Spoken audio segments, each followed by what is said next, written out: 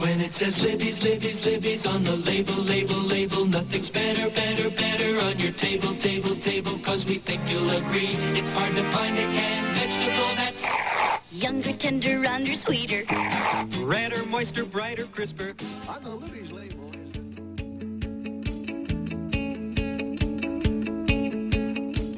So let's talk about labels for a second. You've got all kinds, of course. You've got warning labels that make you wonder about the intelligence of the average consumer, like the dog blanket I have where the label says, "Do not use for protection against a tornado."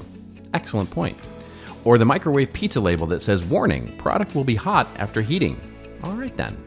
Or there's the truly self-referential label, such as the bar of soap that I saw where the usage instructions say, "Use like regular soap." Really? If you felt the need to put instructions on the soap, doesn't it then make sense to not assume that I know? Oh, never mind, I'm going to break my brain trying to figure that one out.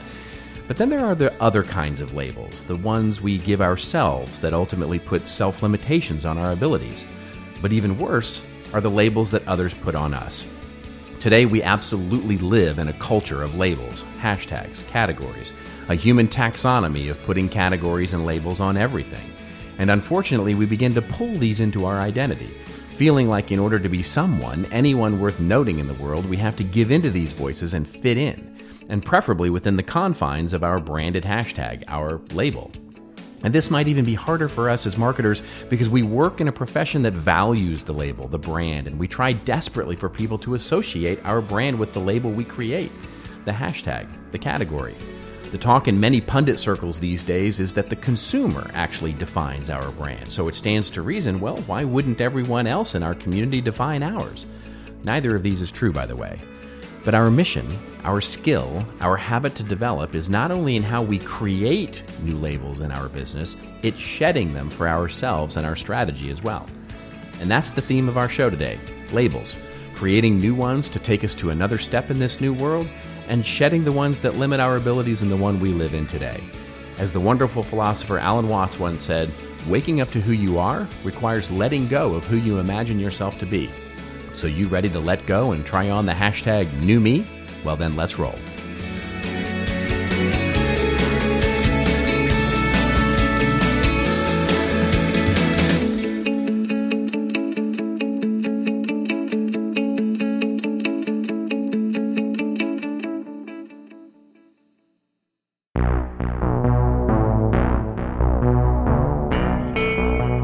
And now for your listening pleasure, here's Polizzi and Rose, PNR with This Old Marketing. Take it away, boys.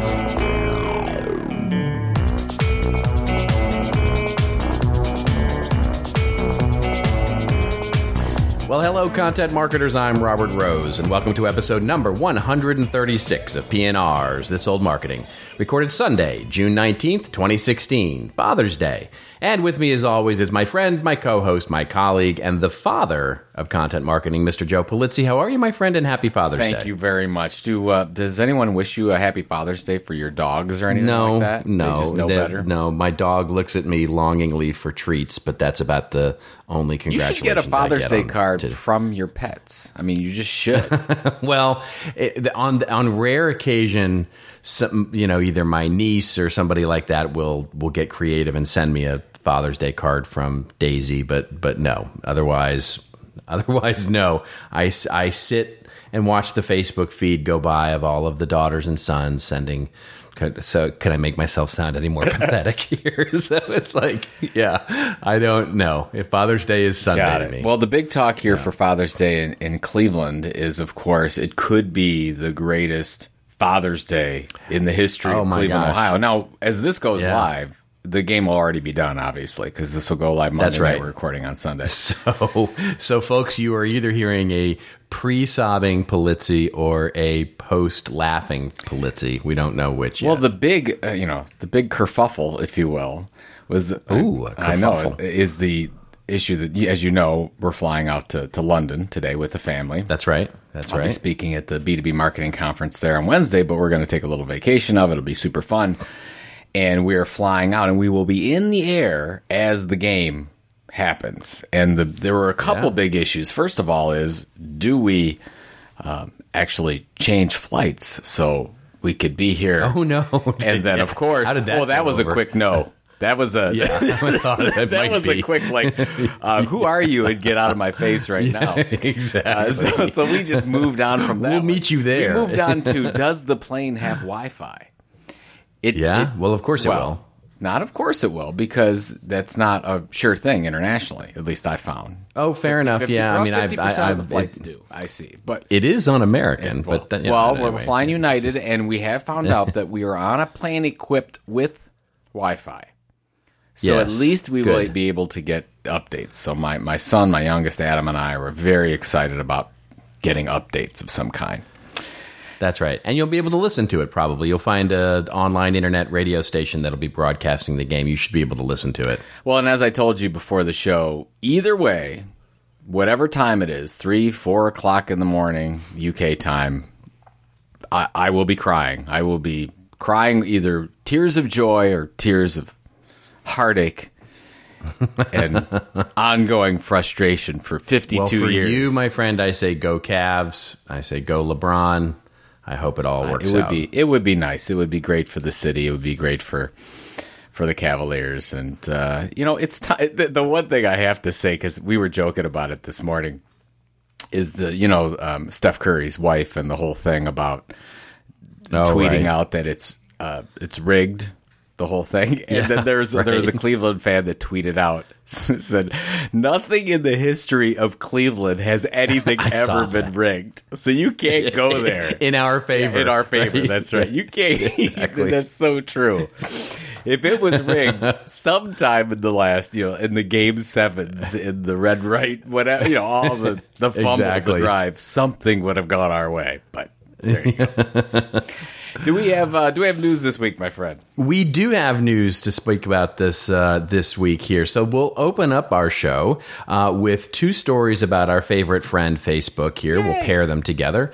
And the first article that we'll start with here comes to us courtesy of Digiday.com. And the headline here is Facebook extends instant articles starting with Intel. Now, we've talked about this maybe ad nauseum about the sort of opening up of the publishing, the instant articles. We even talked about the details of which the requirements that you'd have on a past show. But here we go. The first brand, which is Intel, is now leaping into the fray here. As they say, the distinction between marketers and publishers is getting increasingly blurred. Facebook, which created instant articles a year ago to make publishers' articles load faster, is now giving you those tools. Intel is the first to take advantage, posting content from its digital tech-focused publication, IQ, as instant articles starting last week.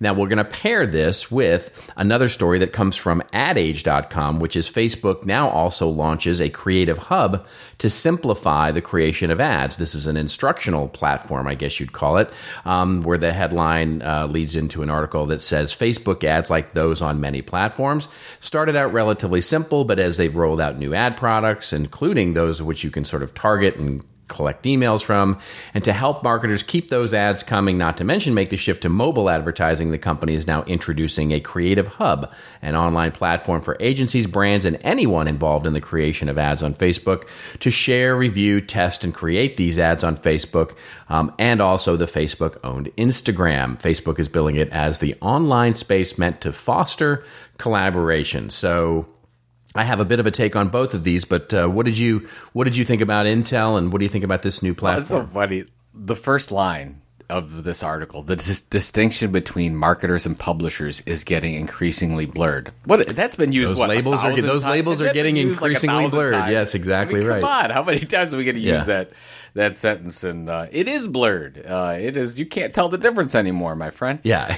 it is not. It is not becoming increasingly blurred. It just is blurred. It is blurred. Yeah. It's just like, past tense. Ed. How do you get, when it's blurry, how do you get more? No participles blurry? here. I mean, is that a thing? Anyways, this show is going to be a little bit punchy. I have a feeling. It's like the pixelated thing, when people are naked and they pixelate out the private parts. That's where publishers and advertisers are right now. That's a really good. We are the pixelated private parts. Well, you and I predicted this.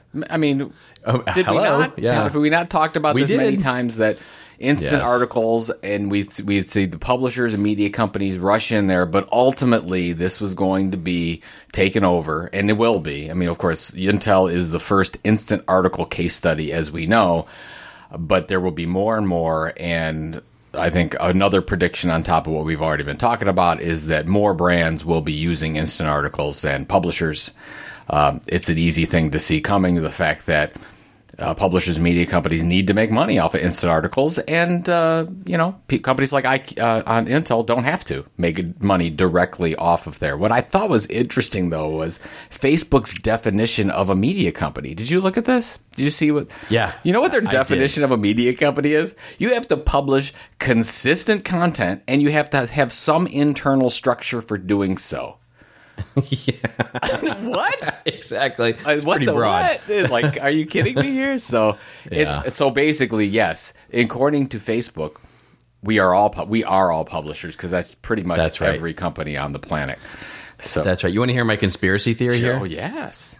Oh yeah. So okay, here's my conspiracy theory. So here's what I think. I think so. This part isn't part of the conspiracy theory, but I think what's going to happen here is that we're already starting to see the publishers become unenamored, basically, disenchanted, as it were, with the whole platform, the instant articles platform. Yeah. We talked about it last week on the show, and we've talked about it a couple of weeks, where publishers are really struggling to see the value in these instant articles and the publishing on Facebook as a platform. As we've said, it's a race to zero in terms of, traffic, engagement, et cetera, et cetera. I think brands are going to find the same thing. Okay. So ultimately, I think long term, I think we're going to see brands struggle. Now, to your point, there is a different goal there. They're not looking for the same kinds of monetization as publishing companies. So maybe there's a longer runway there for brands. But I think at some point, you're going to see Facebook begin to subsidize publishers, especially the big brand publishers that'll be there, in order to act as a magnet for brands.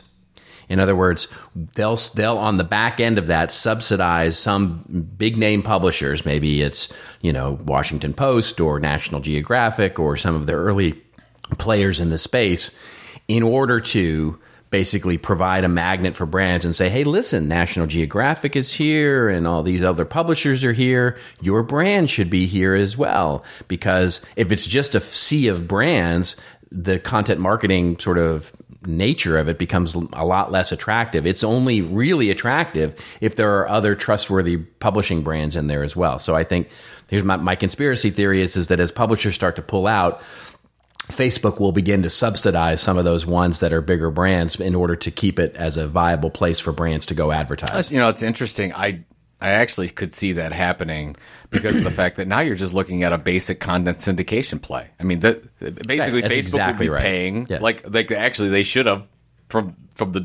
since the start. They should have been paying publishers in order to leverage that content. It's sort of worked backwards, and publishers have given them all this content for free because they want the exposure. They've had promises of being able to monetize that, which haven't come true. So I like that. I think that absolutely could happen. Just sort of.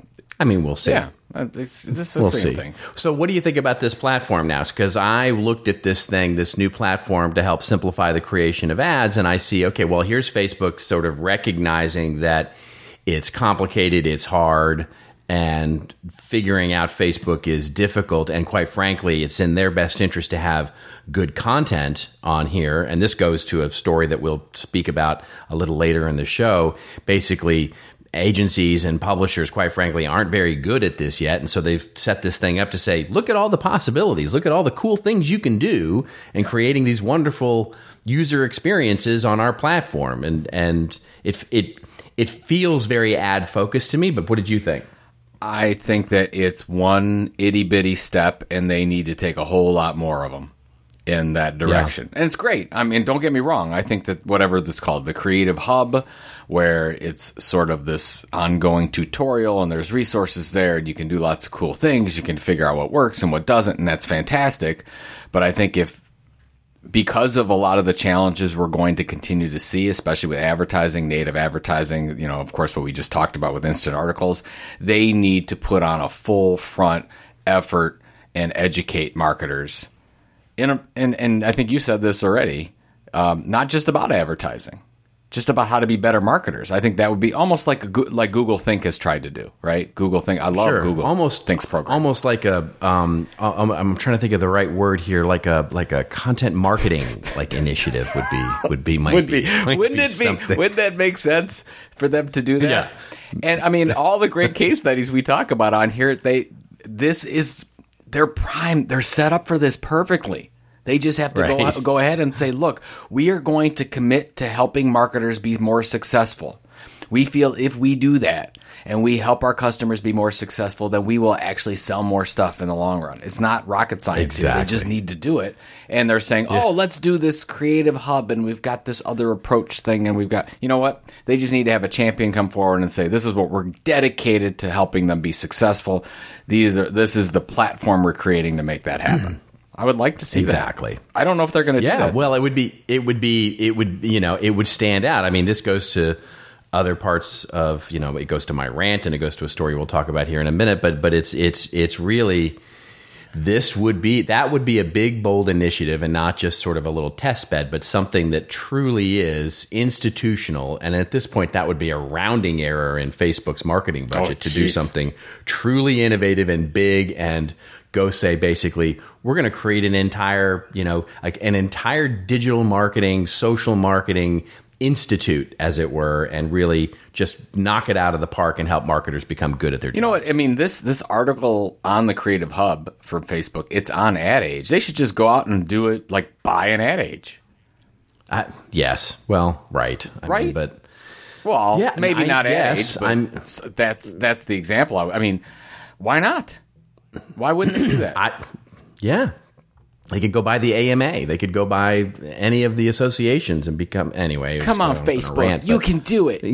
Yay! You can do it.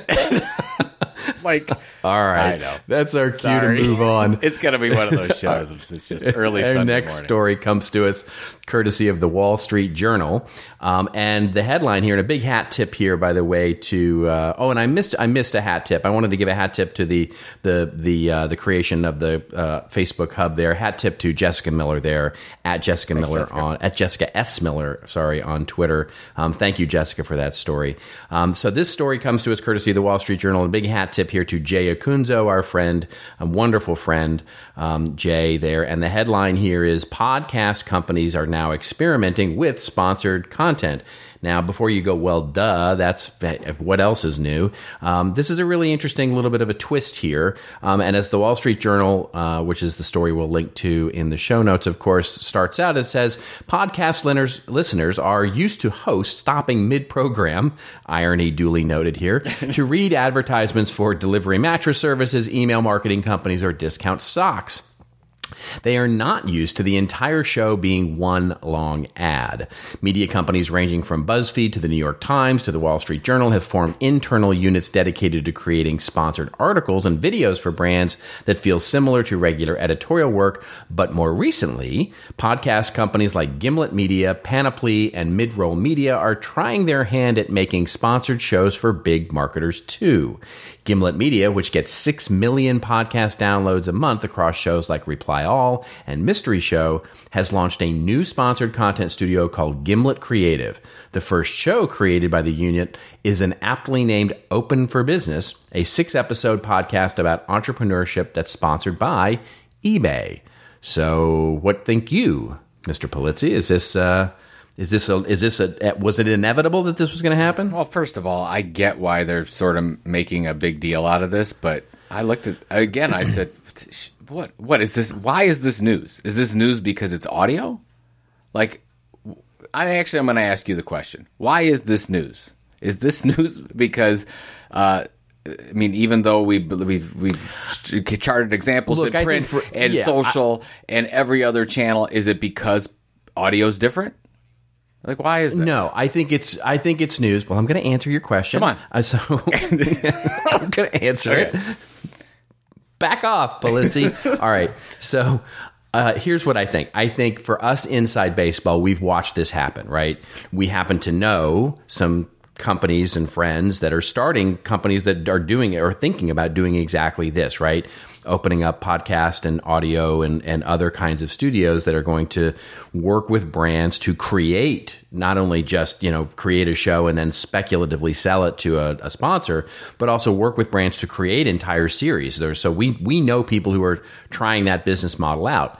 And interestingly, I think, so for those of us in the inside baseball crowd, this isn't that much news, and we could probably see it just as the page turning on the podcast sponsorship, sort of evolution, as it were. But I think for a lot of people, this is different. This is really news. It shouldn't be lost on us that this is coming out of the Wall Street Journal, where we're seeing, this is much more of a general business trend that we can start to see with, media companies. And in this case, very specifically focused podcast companies, but that trend will probably start to traverse into the clear channels and those that are starting to buy these podcast companies and sort of revolutionize radio.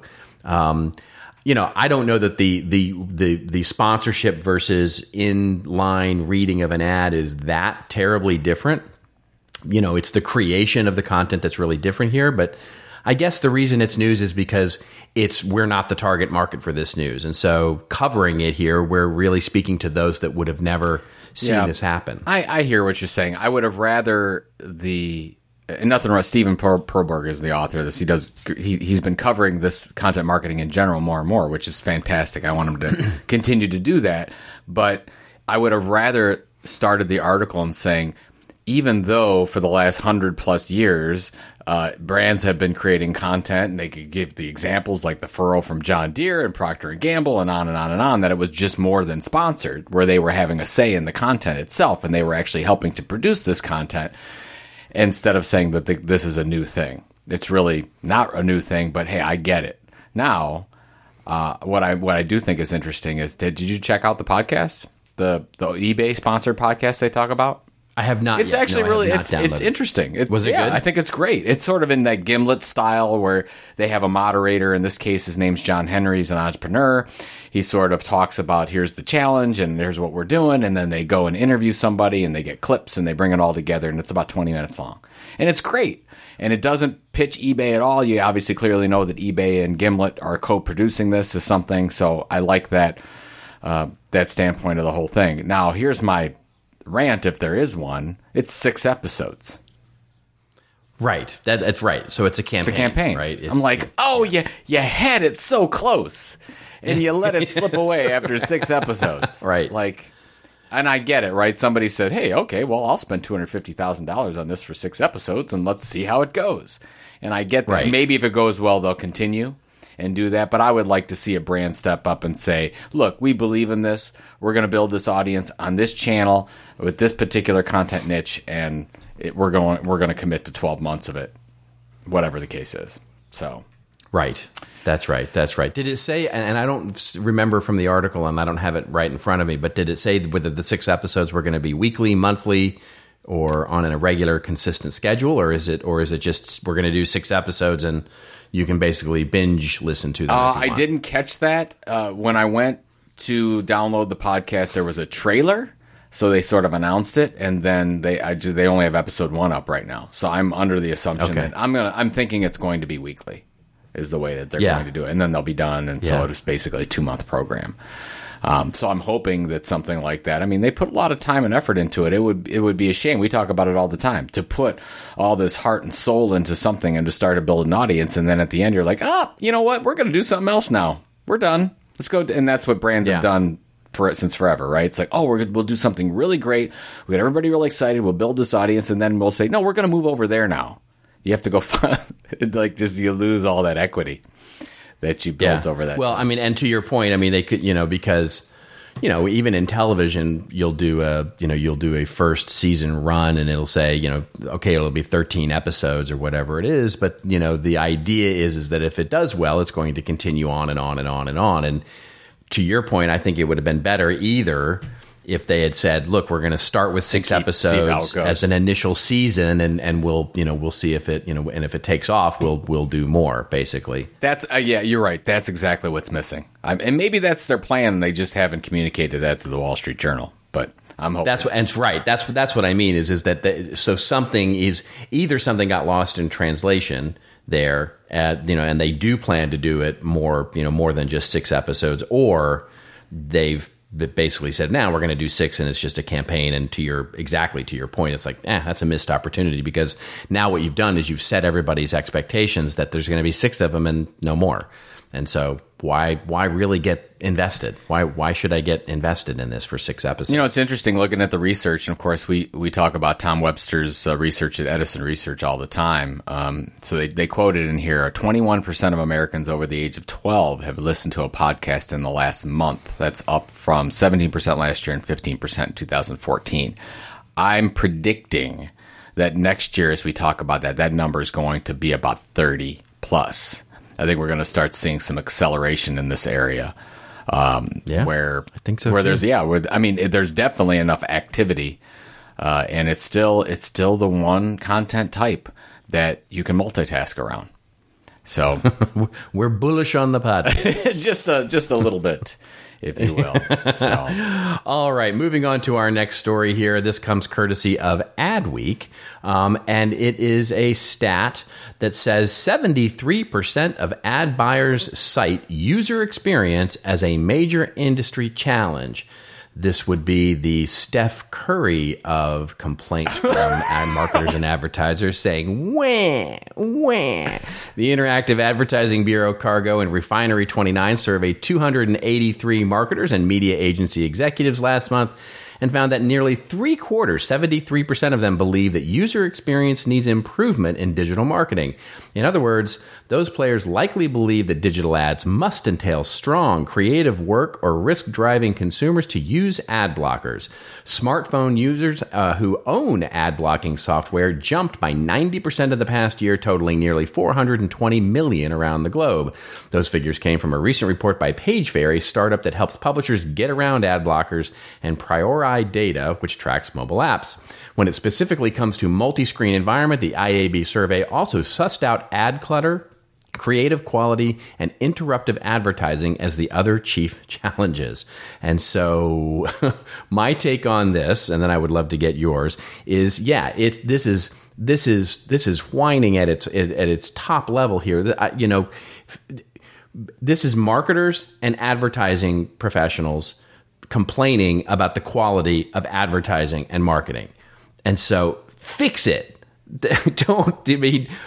There's some complaints around the media companies and the publishers that are desperately trying to monetize things in a way that clutters up the ad inventory and clutters it up. But we've talked about on this show before the sort of waning practice of great creative in digital because of the commoditization and the fragmentation of content across all these channels, and how it's it's a real investment to put great creative into these things. But if this is what you truly believe to be the problem, and by the way, I don't think this is the problem. In other words, I don't think the problem with interaction with ads is because the ads aren't good enough. It's like, just fix it. That's yeah. You know what the problem is? What do you think? The problem is because they're ads. That's the problem. That's right. It's like, I said to a publisher the other day. You need to understand something, that advertising is a content type. It's not a strategy.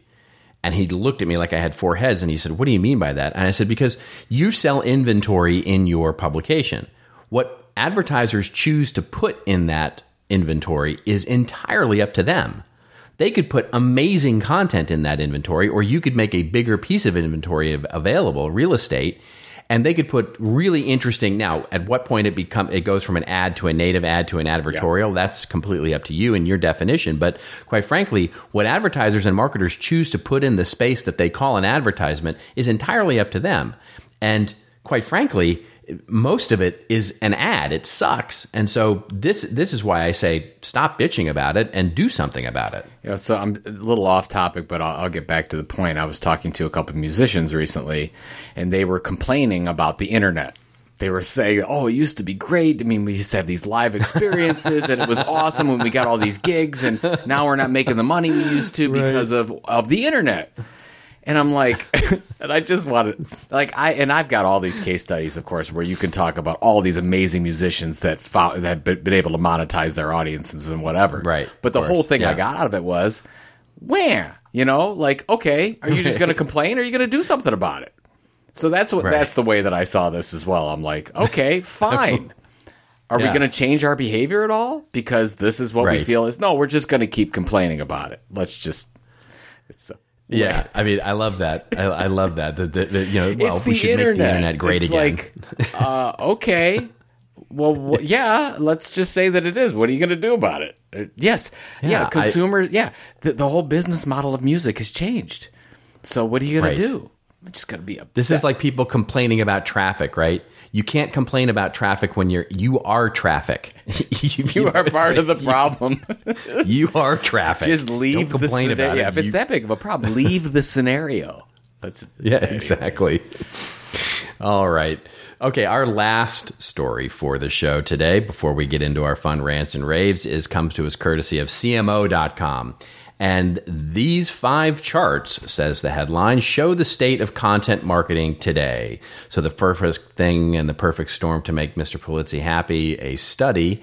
Nothing grabs people's attention like a good story, says the article opening. That's why businesses today are increasingly concentrating their efforts and shifting their advertising strategies to craft brand stories that everyone hopes will captivate the hearts and minds of consumers. As a result, content marketing is all the rage these days, and never mind that the term means many different things to many different brands and CMOs. To better understand the landscape, Ascend2 recently surveyed 219 marketing influencers about what they are doing to achieve content marketing success. The following are the top 5 learnings in chart form, and it goes on to sort of detail those findings. Anything in here stand out to you? Oh, well.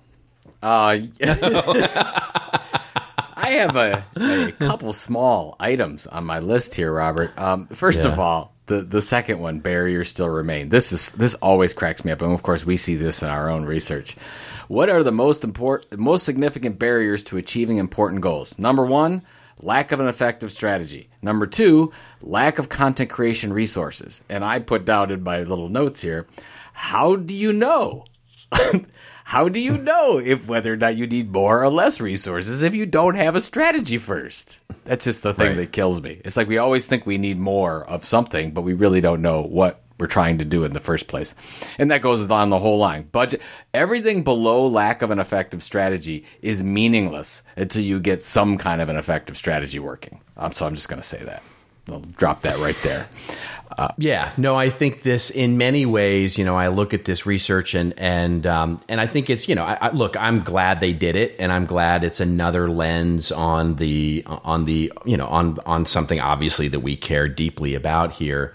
I would love to see the sort of they say in the methodology here, this is to marketing influencers. And so I'm not really quite sure how that's defined, but I think one of the things that continues to interest me, I guess is the right word, is when I see these most important goals. I'm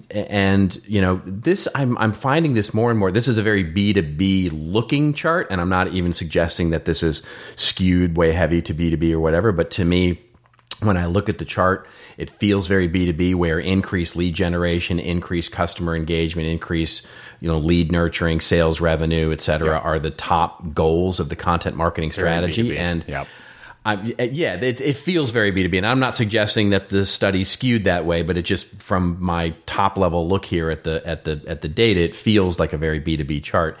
But what I would say to that is, I'm just trying, this is going to be the focus of my talk at Content Marketing World this year. And it's just, I want there to be an expansion of the strategy. And to your point, without the strategy, everything else becomes really meaningless. But really, I'm finding so much #fail, if you will. The marketers that are really frustrated with their results are because they're so myopically focused on the top of the funnel. they're so focused on increasing the leads, the number of leads coming through, or the amount of traffic, or, improving lead nurturing, which actually is one of my favorite goals, but interestingly, it falls down to fourth here in the priority level. But increasing sales revenue, very top of the funnel ideas here. And I think there are multiple ways, especially if this is a nascent process in your organization.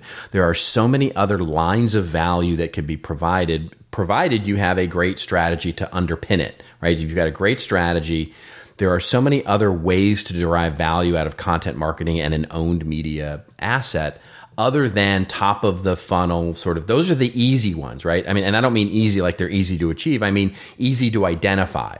And so let's take 4 or 5 layers deeper here and start looking at different ways we can deliver value to the business using an owned media asset and the creation of an audience around that asset. So I'm hopeful that we can start to evolve this conversation around content marketing into something deeper than just putting more leads in the funnel. Because quite frankly, if that's the only problem we're solving, we're not terribly strategic. If the only thing we do is pour more leads over the sales organization, or pour more leads into the website, or pour more opportunities into the shopping cart, but we don't solve the bigger issue, all we're doing is providing an alternative way of doing advertising, and that too will decay over time as we start doing it. And so we've got to think deeper and bigger than this. And this was a good illustration of that. Well, I love that take, and you talk about it all the time, and so do I. Like when we get a question of where should we start, what goals should we start? It's like, well, it depends on your company, it depends on a lot of things. But if I'm you, I'm looking at ways to create better customers. I'm looking at loyalty retention first. I'm looking at somebody I already have a relationship with and how I can help them be more successful, and it'll help our company in some way instead of the top of the funnel. The only thing that I will say on learning 3 and learning 5 in here is, and maybe the point is, you said this is 219 marketing influencers that took this survey. This is way too positive. There's no way. If you were talking to regular that's my other question here. It's like when you see 90%, an 89% that basically said that their effectiveness is increasing or increasing significantly. I totally disagree with that. But yet half of them say that the biggest barrier is lack of an effective strategy. Something's askew. See, there. Now, let's say that if it's a marketing influencer or a marketing blogger that has been doing this for 5-6 years, I could probably say, yeah, absolutely, I could see that. If you are a marketing executive, a marketing director, a marketing manager of some kind of large enterprise, this is absolutely not the case, because the numbers that we see are exactly the opposite. They are struggling like crazy, to the point you just talked about. That's right. So, I mean, but maybe the people that were taking this were all living in lollipop land or something like that. Maybe. Maybe they're just really happy when they took this survey. And they said, well, this day I'm feeling good about it. Of course, you can be successul with content marketing. Of course but maybe if you don't have a strategy, you're going to suck at this. Anyway, so I think, to your point, it's interesting, but I don't think this is... This is surveying marketers. I think it's surveying bloggers and influencers, and then I would buy into it more. Well, speaking of forward-leaning marketers and those that have vision, we have a wonderful sponsor to talk about, and I'm going to guess that they're daunting but doable. Well, I don't know. We'll have to see. Robert, did you know that webinars are consistently rated as the number one marketer tactic for lead generation, with over 60% of all marketers utilizing webinars? But many businesses still struggle with how to find their target audience and deliver the right message. Following a simple 5-step plan, the keys to using webinars for successful lead generation indeed do go from daunting to doable. To doable. From finding your audience and developing engaging content to authentic interaction and webinar promotion, you'll discover the 5 steps to attract your target audience to your next webinar, brought to you by our good friends at GoToWebinar. If you have not downloaded this wonderful content asset, you need to do this right now at cmi.media/PNR136. That's cmi.media/PNR136, or you can also get this at this thisoldmarketing.com in our show notes. Special thanks to GoToWebinar. I think we did decide last week that they have sponsored PNR's This Old Marketing more than anyone else, and we certainly appreciate their support. And if you want this, good programming like Robert and Joe's to go on and on, what do they say on PBS? You need to support. Yeah, well, they're doing that right now. In fact, they really? Right? Would you support us? Support our sponsors who support this great content. I was listening to the NPR on the way to the grocery store, and I was listening, and it was one of those like sad little moments on NPR when they're like, "We've got $5,900 right now, Joe, and the phones have gone silent, and we're just waiting for the phone to ring. And there's one now. Okay, and we're up at." And now we have $6,000. Great. Okay. And the phones have gone silent again. And no. It was like, ooh, this was just That's sad. a little scary. Oh, man. Yeah. All right, ladies and gentlemen, it is time for your favorite part of our show. It is our rants and raves section where Joe and I go off on a little bit of a rant or a little bit of a rave that, makes us feel like we're appreciated on Father's Day, or we're just sitting alone in front of a computer screen doing nothing. Doing a podcast. Doing a podcast on a Father's Day Sunday. There we are. And let's see. Yes, you go first because you have this old marketing. I do, this week. Absolutely. This is a real quick one. This is courtesy of many, many people, and including our good friend James Gardner send this along to us. So this article comes from TNW, and many others covered it as well, and it's called Snapchat's Launching a Digital Magazine Focused on the Intersection of Life and Tech. Let me read a little bit out of this. I know you saw this, Robert, but I have a little take on here. It says, Snapchat doesn't only busy itself with creating filters or adding clients to its Discover platform. It's now becoming a publisher in its own right, starting with Real Life, a new online magazine set to launch on June 27th. Real Life will be headed by Nathan Jurgensen, a social media critic and researcher at Snapchat, and he described the upcoming publication on its site like this. Real Life will publish essays, arguments, and narratives about living with technology. It won't be a news site with gadget reviews or industry gossip. It will be about how we live today and how our lives are mediated by devices. We plan to publish one piece of writing every weekday, though we may eventually expand to other mediums and formats as well. Okay, so my rave on this is, of course, this could work. It could be a good idea. It could be a great way to build and educate their core audience. Of their younger population, so we like that. Any way they can continue to build more of a relationship with their audience, the better. So I like that. Now here's my rant. Why do brands always announce programs like this when there is nothing there yet? Like, we got this big thing it's coming. Right? It's gonna be great, but there's not. I get the article. And I'm thinking, oh, good. I'm going to go to it. I can read some of it. I can engage in it. I can get a feel for it. No, there's nothing there except for it's coming soon. Now, my take is if Snapchat was, actually acting like a real publisher, they would have just started publishing and they would prove the value of the program ongoing, and then people would find it. And then after the magazine is working and there are some tangible pieces of content, then they could promote it out a bit. That's how you normally do it. I think doing something like this sets them up for more of a failure possibility than if they just acted like they've been in the end zone before and just started to publish. That's right. So, all in all, I like the move. Don't get me wrong. It's smart depending on what the content will be, but I'm not a fan of the big launch sequence that could possibly set the program up for higher expectations or even a pressure to succeed that doesn't need to be there. So that's my take this week. Yeah, that's a good one. You're absolutely right. And it's what it is. It's basically a software company view on how to do product launches, right? And so you announce the vaporware first, and you see what the reaction is, and all of that, and then you sort of build into that, and then you launch the product at some point later. And so, exactly to your point, they're not thinking like publishers; they're thinking like a software company at this point. So, yeah, fascinating. Actually, I hadn't thought about that before. It's a really interesting challenge that we can start to look at as we start looking at act as marketers, start acting like publishers, is to actually do the thing build the thing, start operating the thing, and then announce the thing. I've been a part of a couple of these in the past where you get the PR team and the communication team, they're putting the release together, everything's going, they're like, we're going to do this content thing.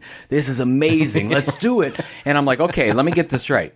You're going to get all this excitement. You're going to people to look at it, to talk about it or want people to talk about it. You want people to cover it, but yet they're going to go to something and there's nothing there. Why don't we actually do the thing for a little bit and then let people know about it when there's something there that they can review, and maybe they'll opt in and we can get subscribers when we do it. But right now we're not going to get anything. So that's exactly right. All right. Well, so now I have I don't know if it's a rant or a rave. It's probably more commentary than anything else. It may be slightly ranty. Well, we'll see. We'll see. Go ahead. I'll be the judge of that. Go ahead. Okay. Thank you. Thank you for that. So we covered a little bit of this last week. And so it's it's a bit of an inside baseball thing, but I think it's going to become something that actually, I think we're in the early days of this, even though the article that I'll speak to basically says there's nothing to see here, so move along, folks. And I find it interesting that this is all happening quite literally as Cannes Lion begins this week, and all of the advertisers are gathering in the south of France and are going to celebrate themselves and their wonderful creative capabilities of creating awesome new campaigns. And weirdly enough, some of the things that we talked about on this show are going to become front and center of the Cannes Lion Awards, great advertising and sponsored content and branded entertainment and all that stuff. And yet, content marketing is not a part of that, but that's another rant for another day. But what happened last week was the ANA, the Association of National Advertisers, released a report, and this is getting a lot of play in the inside baseball of agencies and the ANA and the 4As and stuff like that, and on Ad Age and that sort of circle, and not a lot of play outside everywhere else. But here's where I think it will. And so just to catch you up, if you haven't heard, basically there was an investigation by the Association of National Advertisers. They obviously represent the advertiser, the marketer on this side of the equation. And they found that rebates, including cash rebates and other non-transparent practices, are basically pervasive in the media buying ecosystem, the ad buying ecosystem among the big agencies. And they basically found that media buying services have been caught with a weird conflict of interest of getting these rebates back from publishers and media companies, and or they're pressuring their agency buyers, the basically mid-level managers, senior people are pressuring at the holding companies, pressuring media companies or the agencies to basically buy advertising and media companies that the holding company might have equity in. So there's a huge conflict of interest there, obviously, and blah, blah. This latter bit I'm going to come back to in just a second. But basically, this report that came out last week is now spurring all of this debate. The ANA, weirdly and funnily, is now in direct opposition to the 4As, which, of course, represent the agencies on that side. Basically, the 4As have come out and said, this is ridiculous. How dare you? You've got to have evidence to back this up. And the agencies are all, and publicists and WPP are all up in arms about how can you say this? You have no evidence of this. This is spurious. And, of course, the advertisers, the Procter & Gamble's and the Unilevers and the companies that are actually buying media are like, hey, thanks for having our back here. This is really interesting. And so there's a very tense time going on now in the midst of all of this. Now, the article that I'll link to, and we'll link to both articles, but the article that I'm going to talk a little bit about is this article that just came out this week in Ad Age, and it's written by a professor at a university who is also a former agency person, who says basically that the sad truth of this ANA report is that clients are to blame for the lack of urgency and transparency. And he goes on to make a case that basically says that most of the findings in this report are, quite frankly, very mundane, as he uses the word, but says like kickbacks and fraud and unethical practices and all this kind of stuff is really the fault of the clients, because they're squeezing the agencies so hard for money on the media buying that they're having to resort to these kinds of practices in order to make any kind of money at all. And that basically, if clients would just start realizing that they need agencies in order to exist, that they would treat them better and give them a chance to make money at their game. And so ultimately, it would be a win-win for everybody. So with that stage set, here's what I say. Because I look at both of those sides, and I've been following this little Roman gladiator battle a little closely here from the outside.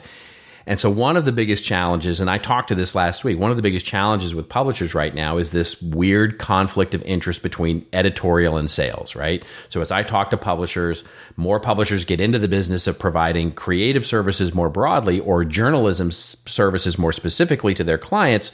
There's this tension of conflict between interest between editorial and the media money. So here we have the direct opposite, where companies, agencies have been providing creative services more broadly and journalism services more recently, and they've discovered that there's a weird tension between providing that at a decreasing margin and maintaining the high quality of said services while they do that.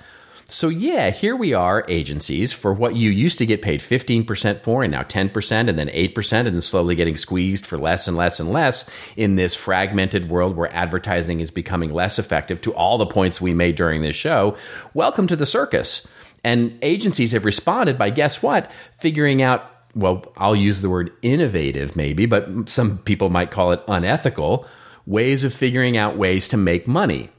So agencies, welcome to the wonderful world of being a media company. Come on in. The water is very, very, very cold. So what do I think?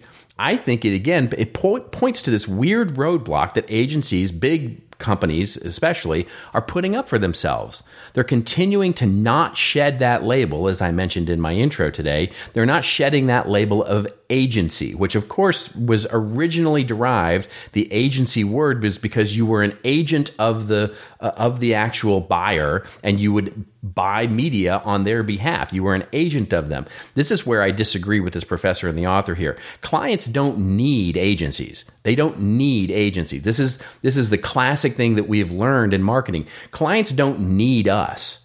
They need a problem solved. And they'll get that problem solved, that strategic help in figuring out marketing from someone, from some place, from something. They don't need agencies. That can come from simply anywhere.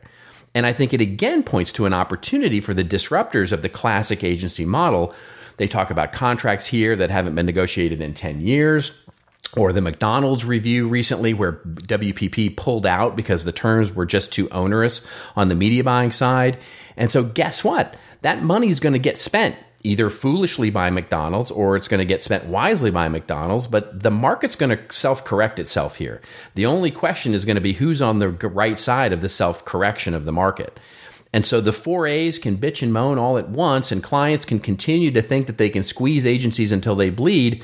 But the interesting and smart move to me would be to figure out where the pivot is here. When I see publishers buying agencies, or I see companies launching their own owned media properties to compete directly with the media, or I see buying publishing companies or disintermediating agencies, or agencies buying publishing companies, those are interesting pivots in a very, very disruptive world that we live in now, in this relationship between agencies, media companies, and the marketers that are trying to make things work. So these are fun times. The labels are changing, and it's time that the successful people are going to be the ones to figure this out and not just complain about it. That's my rant. I would say that was commentary. I think that was probably correct when you said that. But it's interesting just to, to your point, if you go back to our podcast discussion that we just had, and whether it's Gimlet or Panoply or the whatever, these companies aren't traditional agencies. These are new, like almost pivots from media companies, or just new entities altogether that see that opportunity where, if you were an agency really looking at something, that was there. That's there for the taking if they choose to do that. Yeah. But I think on both sides. I think that's agencies or media companies. On both sides. I think it's, it's fascinating to me. The most fascinating thing to me is about this ANA report and what's going on here is that at the heart of it seems to be this unethical, quote unquote, because I'm not going to make a call on that. I'll let the market and the world make a call on that. But this unethical thing that agencies are doing where they have this deal with a client to do something, basically create wonderful advertising and go buy a bunch of media to place that advertising in. And then on the back end of that, in a non-transparent, apparently, way, going to the media companies and saying, "Hey, listen, I'm getting squeezed, so guess what? You're gonna buy some research from me, and you're gonna send me a check, or you're gonna buy me a coffee, and you're gonna send me a check for $100,000 for that cup of coffee, or something. But I'm going to put my media in you, and you're the one going to get squeezed now. But I have to show that I'm paying this much for the media, and so that, guess what? We have to figure out something on the back end to make this work."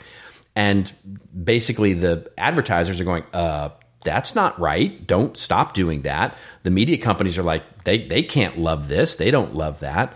And the ad agencies, I'm sure, don't love doing it, but they're trying to figure out a way to sort of survive in this. And it's the same thing. It's the exact same, basically, stress that media companies are going through right now, which is the the ad sales guys are running out and they're talking to all these clients and they're going, "Hey, we got to figure out this content marketing thing, because every client I'm going into and trying to sell them an ad, they're going, hello, I want some content. I want some cool stuff."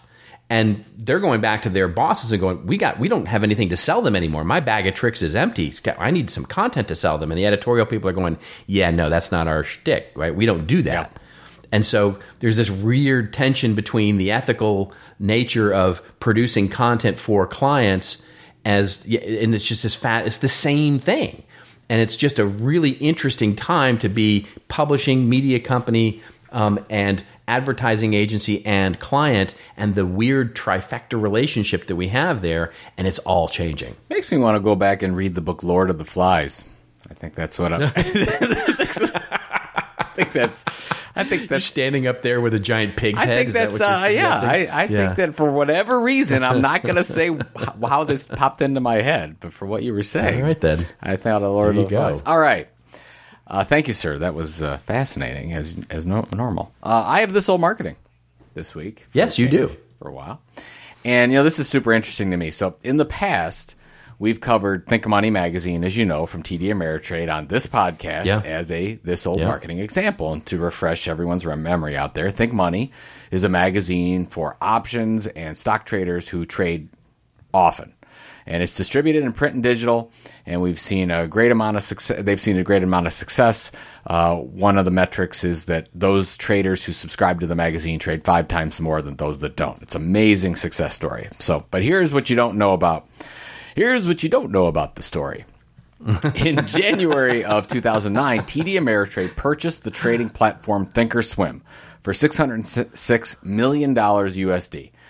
Think Money magazine was part of Thinkorswim, and TD Ameritrade received Think Money as part of the acquisition. The Think Money team had to effectively then resell the idea of the magazine to Ameritrade, which they did, and it continues successfully today. Now, Thinkorswim, before the purchase, was rabid about customer education. The traders were extremely loyal to the platform, and Thinkorswim paid that back with multiple ongoing educational efforts. Now, yes, the magazine, which became a cult hit among traders, but also a little organization called InvestTools. Now, InvestTools was and is a site dedicated to ongoing education for traders in just about every area of investing. This educational backbone became so much part of their go-to-market strategy that even on Wikipedia, Thinkorswim is called both an investor education and an online brokerage, which I think is totally amazing. That's interesting. Yeah. But what I found out recently was really interesting. The TD Ameritrade did purchase Thinkorswim in part because of their educational platform InvestTools. Now, what was happening with Ameritrade customers was that someone would become a customer, they would start trading, but they didn't know when to sell their stock or option, they weren't successful, and then their account became stagnant. And a stagnant account to Ameritrade is terrible. Like, you've got to have activity in the account or they're not making any money. Now, the folks at Ameritrade thought this was a pure financial education problem. So in comes InvestTools, which now is an integrated part of TD Ameritrade and the TD Ameritrade customer experience. Now, when you sign up as a new customer, you get free InvestTools credits for ongoing education. And the more you invest the more you invest with TD Ameritrade, the more credits you get. And if you invest enough, the entire platform is free. So TD Ameritrade believes that better educated customers are basically creating better customers for TD Ameritrade. So when you go to Invest Tools, it's like a complete university. Every day they have a podcast on the state of the market, ongoing webinar series and different tracks. You can take courses depending on what level you're at. And I think they have 10 categories from options trading to futures trading. Now, they also have an annual investor education conference, which is free to very, very good customers. It's actually the whole thing is pretty impressive. And I've tried a few of the courses and they're top notch all the way. So in looking back, I think you can make a case that Thinkorswim received a premium for their company from TD Ameritrade because of the educational platforms they created. And you've talked about this before, Robert. I mean, there's value there. There was a premium value paid for Thinkorswim because of that education that they had and that relationship with the customers. Now, at the same time, I think it's also clear that TD Ameritrade is trying to make their customers smarter, helping them to be more successful, and then seeing that come back to them through more trading. So I love this example of Invest Tools. Well, this is a great example of Visceral marketing. It truly is. And what I love about that is that it just gets to the exact thing we were talking about on this show, when we were talking about the research, right? And the sort of focus on the top of the funnel. You know, this Invest Tools doesn't close any more business for them. It doesn't provide any more web traffic, and it doesn't provide any more lead nurturing for them. Maybe, right? Maybe. I mean, maybe they're doing it in a way that sort of says, hey, by the way, in addition to this great trading platform, you also get this option, this really cool, maybe they're doing that. But really what it provides for is a customer engagement, a different experience, a more valuable experience over the top of what they're already selling and putting into the marketplace, right? So their main product and service that they put into the marketplace is, of course, their trading platform. But everybody has a trading platform these days. And so how do they differentiate in the market? How do they do that? Well, they're doing it with a content-driven platform, which is this university, which makes their clients better educated. They trade more. They stay longer. They buy more stuff. They differentiate on call it loyalty or cross-sell or upsell or whatever you want to do it. It is a different part of the funnel being optimized. And I love it for that purpose. It's actually quite interesting how they do that, because as you become a customer, you get like a personal trainer from Invest Tools that's there to sort of help you. Yeah. And they ask you, okay, what's your goals and how can I, and outside they're not, you've already done the deal. They're not trying to get more money from you. They're just trying to help you be more successful. So that's right. Which of course helps them be more successful. That's right. What's interesting is, I mean, of course, I've known about the Think Money magazine since it almost started. I did not know about this whole Invest Tools thing, and when I found it, I'm like, oh my God, this is brilliant! I love this. So, anyways, there we go. There you go. Well, you're off to London town. So I will be there for. And what do you're starting your travel again this week, aren't you? I do. Yes, I am off to New York tomorrow. A very short trip for me. My last of the speaking. I guess you'd call it the spring speaking season. It's my last trip before I have a couple of weeks off and a little vacay for my birthday. But I'm speaking to, I forget the name of the conference, but it's basically all of the golf course owners of the world. So they have a big conference where big corporations that own golf courses to the mom and pops who own golf courses all get together in New York and have a big conference about what it's like to own golf courses. And I am there. I'm the lock note, as they call it these days, the closing. Well, that makes perfect sense since you are the scratch golfer that you are. Yeah, that makes perfect sense. Funny enough, that's my opening. Which is, I don't know jack about your sport. So I am such a scratch golfer. I don't even know what that means, to be honest with you. So I'm a perfect fit for them. But no, I'm talking about content marketing, of course, and the evolution and what's going on there. So it should be a lot of fun. All right. Well, have a safe trip, travel, and go Cavs. Thank you very much, and go Cavs. And that is it for Joe Polizzi, LeBron James. This is Robert Rose. We're signing off. And if you like this episode number 136, do consider subscribing on iTunes or Stitcher.com and leave us a review, won't you? Leave us a wonderful review. Give us all kinds of stars and all that kind of stuff on iTunes, because that helps us rank, and we want to rank really well. And when you do subscribe, if you leave a review, let us know on the hashtag ThisOldMarketing. We would love to thank you personally for that. That's how much we appreciate you as a subscriber to our little nonsensical show that we do every single week here. Also, of course, story ideas. Hashtag us up. Thank you so much to those who contributed stories this week. Tweet us up at hashtag thisoldmarketing, or if you've got an email or any question at all, you can always send us an email to thisoldmarketing@contentinstitute.com. All the links we talked about today will be available in the show notes, which will be available within the show as we publish on Monday night. And then, of course, in the show post itself on thisoldmarketing.com on Saturdays. Until next week, everyone, it is your story to tell. Remember to tell it well. We'll see you next week on This Old Marketing.